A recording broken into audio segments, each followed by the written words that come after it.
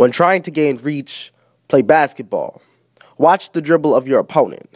Catch them off guard when they dribble too much around things like oppression. Notice the crossover, the hesitation and stutter and stride of tongue as they go from equal rights to look what is left, like what happened to what was in our right. Know how to steal.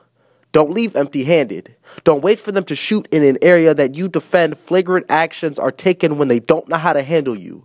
So when you take from their death grip, don't be alone. Be in a team. Pass the rock to your peers so they know what being in control feels like. Do not do what you feel like in situations like this. Do what is right. Work together. Move up the court like a march. When they call your reaction madness, tell them this is exactly what organized pain looks like. Go hard. Go to the rim. And when they get in your way, stretch out your arms and dunk. Hang on like a fist raised in salute and hold on to what is yours.